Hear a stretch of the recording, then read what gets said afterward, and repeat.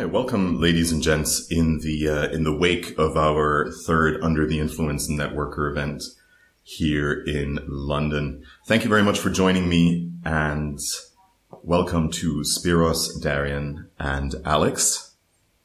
We're going to spend a little bit of time talking about influencer marketing as a field and your own personal approach to the respective end of the spectrum at which you come in at.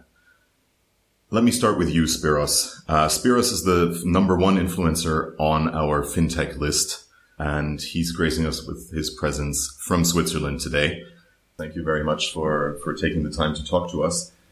I was wondering, in terms of how the landscape has changed, of how brands communicate with their desired audiences. Obviously, that's changed over the last couple of years. What's your view on what that change has been, and how does influence fit into that? I think, thanks for having me, by the way, on Analytica, and Joe and Ben. The way I see it, I can only speak for my industry, and what I see out there is, I think customers seeking credible voices. And to determine who is credible, I think the services on Analytica provides, and others, but you as a prominent player, helps the banks or the institutions to determine who to work together to express what services they have. And on the other side, since influencers have to protect their credibility, they will try to talk about certain subjects as truthful as possible, and that helps customers believe it. You know, it's a person who tells you an opinion. It's not just an ad. And an influencer is just, it doesn't replace the marketing department. It complements it. Yeah. So you mentioned there that authenticity and credibility are kind of the key elements of that work that companies do with influencers. So in your experience, what do you do for your work as an influencer to maintain that authentic note and that credibility? I think what I do specifically, you have to put the work in. And I mean, it sounds simple, but people sense it if it's just cut and paste. You have to express an opinion. So, for instance, when I tweet, you have to give people credit, and you have to help other people. I mean, this is not it's extremely important. By making other people shine, people will take you more seriously as an influencer, because nobody knows all the truth. So basically, you just say, hey, Ben or Joe wrote this great piece, and they had this great conclusion. And I think giving credit and helping people, that makes you a real influencer, and more human, and that appeals to people. You know, people like to listen to people who know their stuff, but also have a human element to it. And who doesn't, you know? And helping people is a great thing, because we all needed help at some points, and we all will need help at some point. So my definition of influence is really helping other people shine. Cooperating for the greater good. Absolutely. If it's your, you know, and that's my strong belief, and I live it.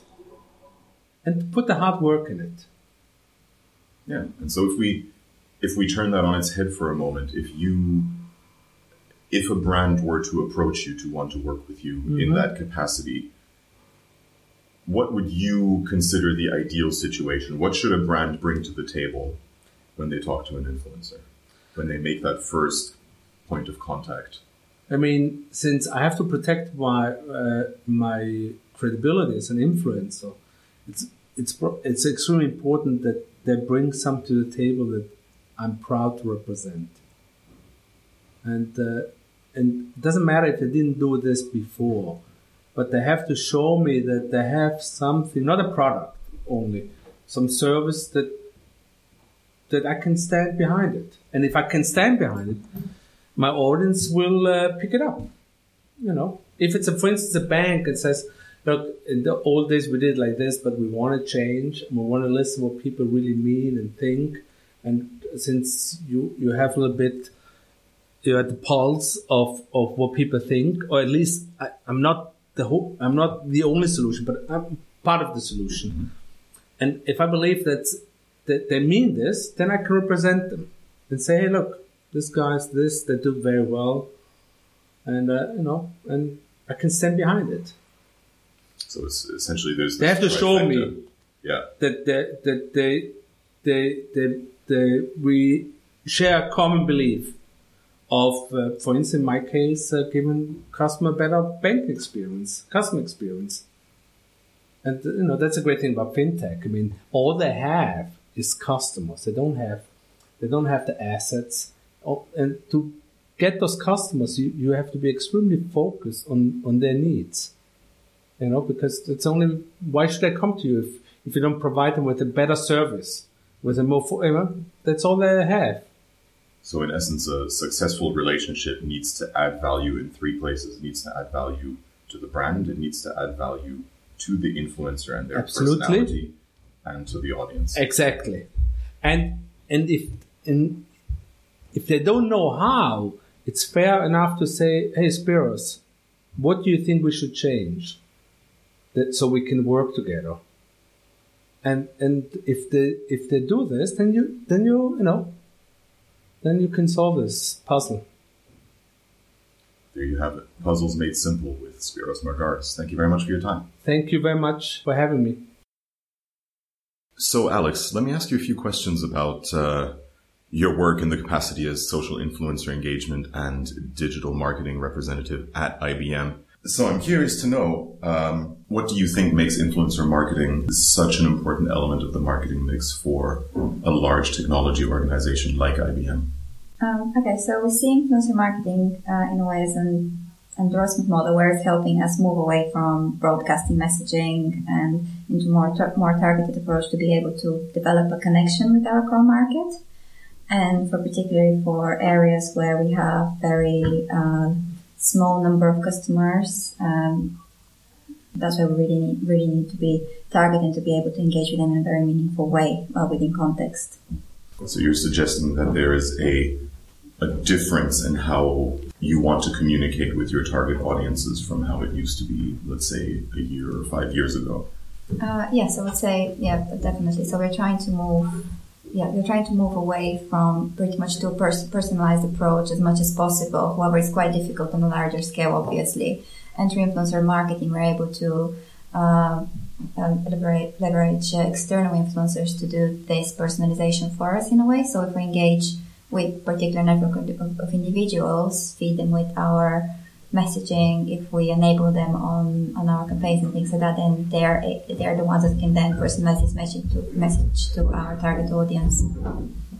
So what kind of a person, if we think about the influencer for a second, what kind of a person in broad strokes would be most valuable? Like, what does a great influencer look like to you guys? So in terms of the people that we are looking for as influencers so we're trying to stay away of targeting our customers as influencers or our competitors, obviously. But it's pretty much person that has the reach. So they have the social eminence.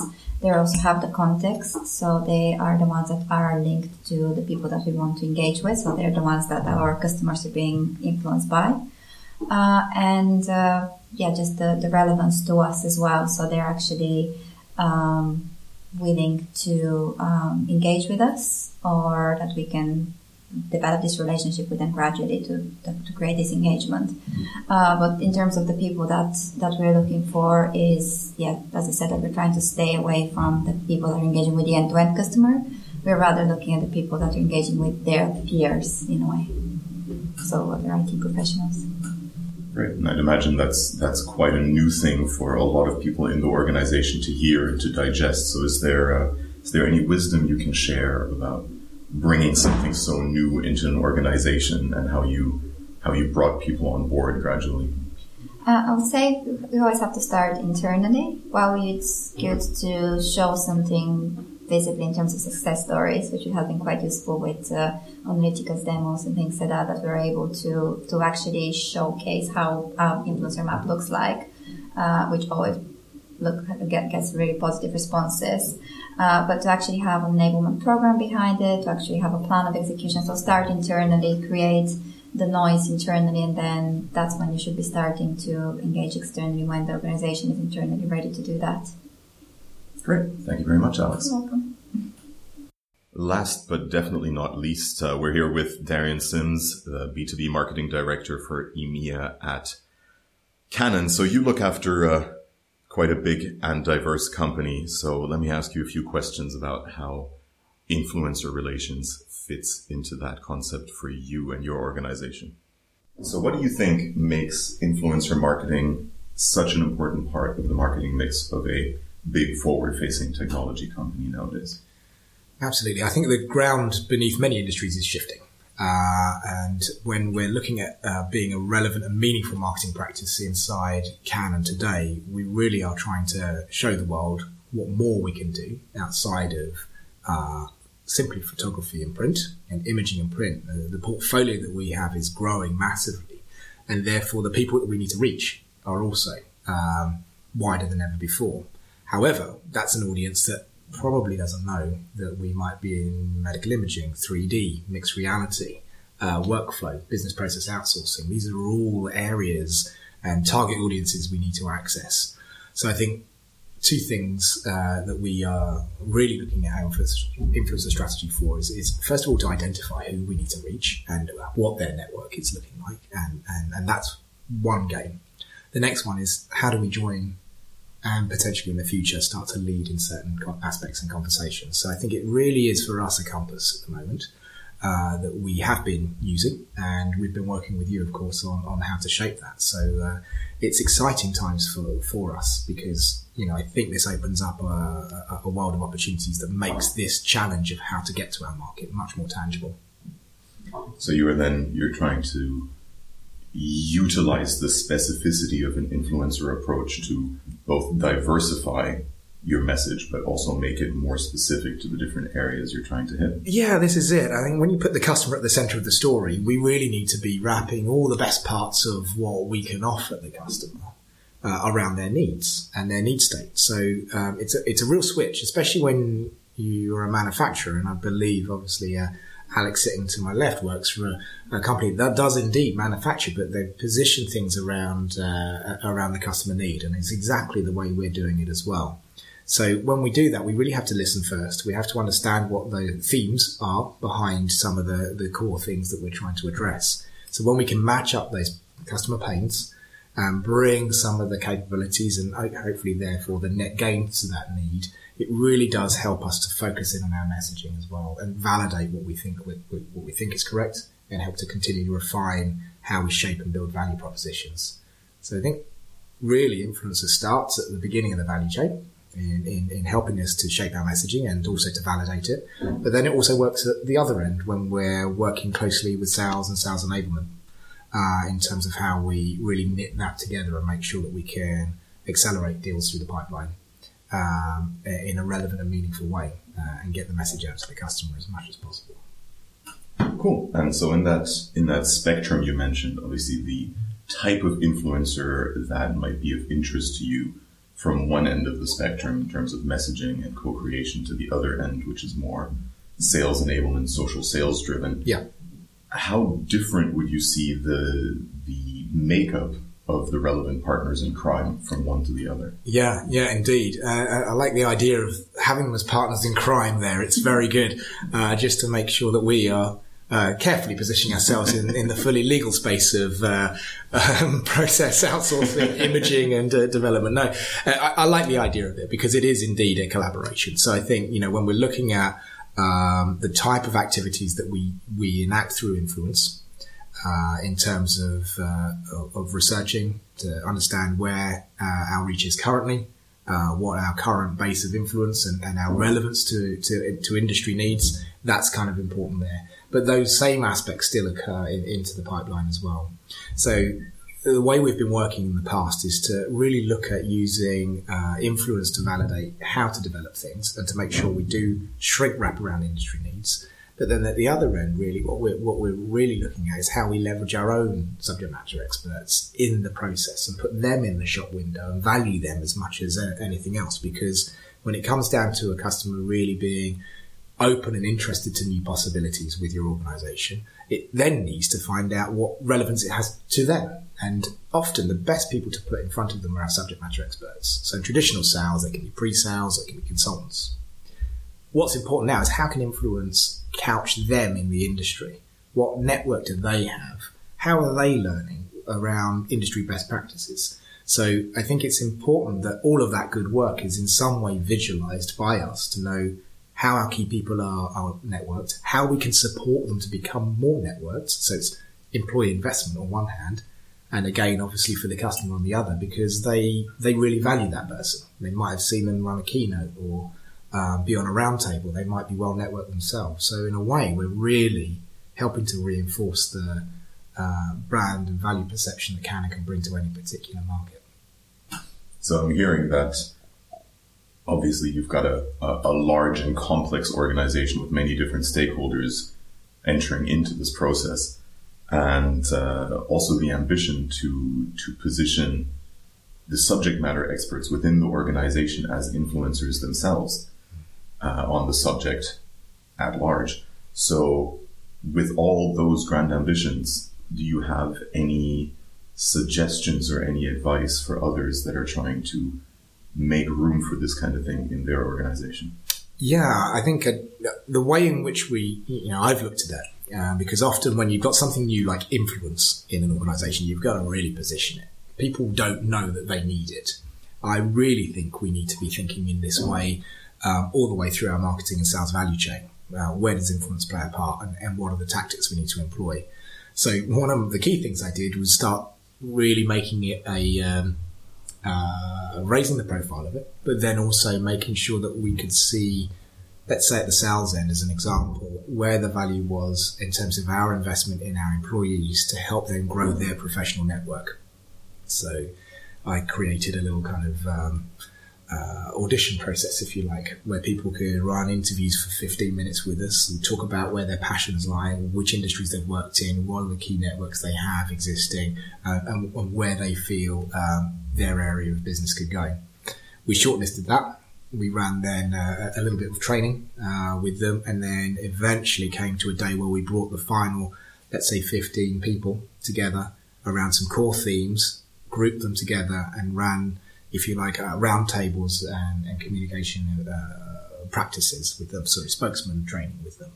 This then gave us that sense of this is a really cool thing to be a part of, and has, in that one short exercise that lasted a few weeks, really resonated around our company, around this whole program and what does it mean and how can I get my social network improved. And really people see it as a valuable thing now. So the next step for us is how to make that connect upstream into sales enablement, and then campaigns, and then obviously value proposition design, of which is probably a key factor for all of their jobs, or at least some of their jobs. So I'm asking for more time and effort from them, but making them feel really good about it at the same time. So it's a bit of a sales job at the moment, but it seems to be working. There you have it. Canon driving passion from the inside. Thank you very much, Darian. Thanks.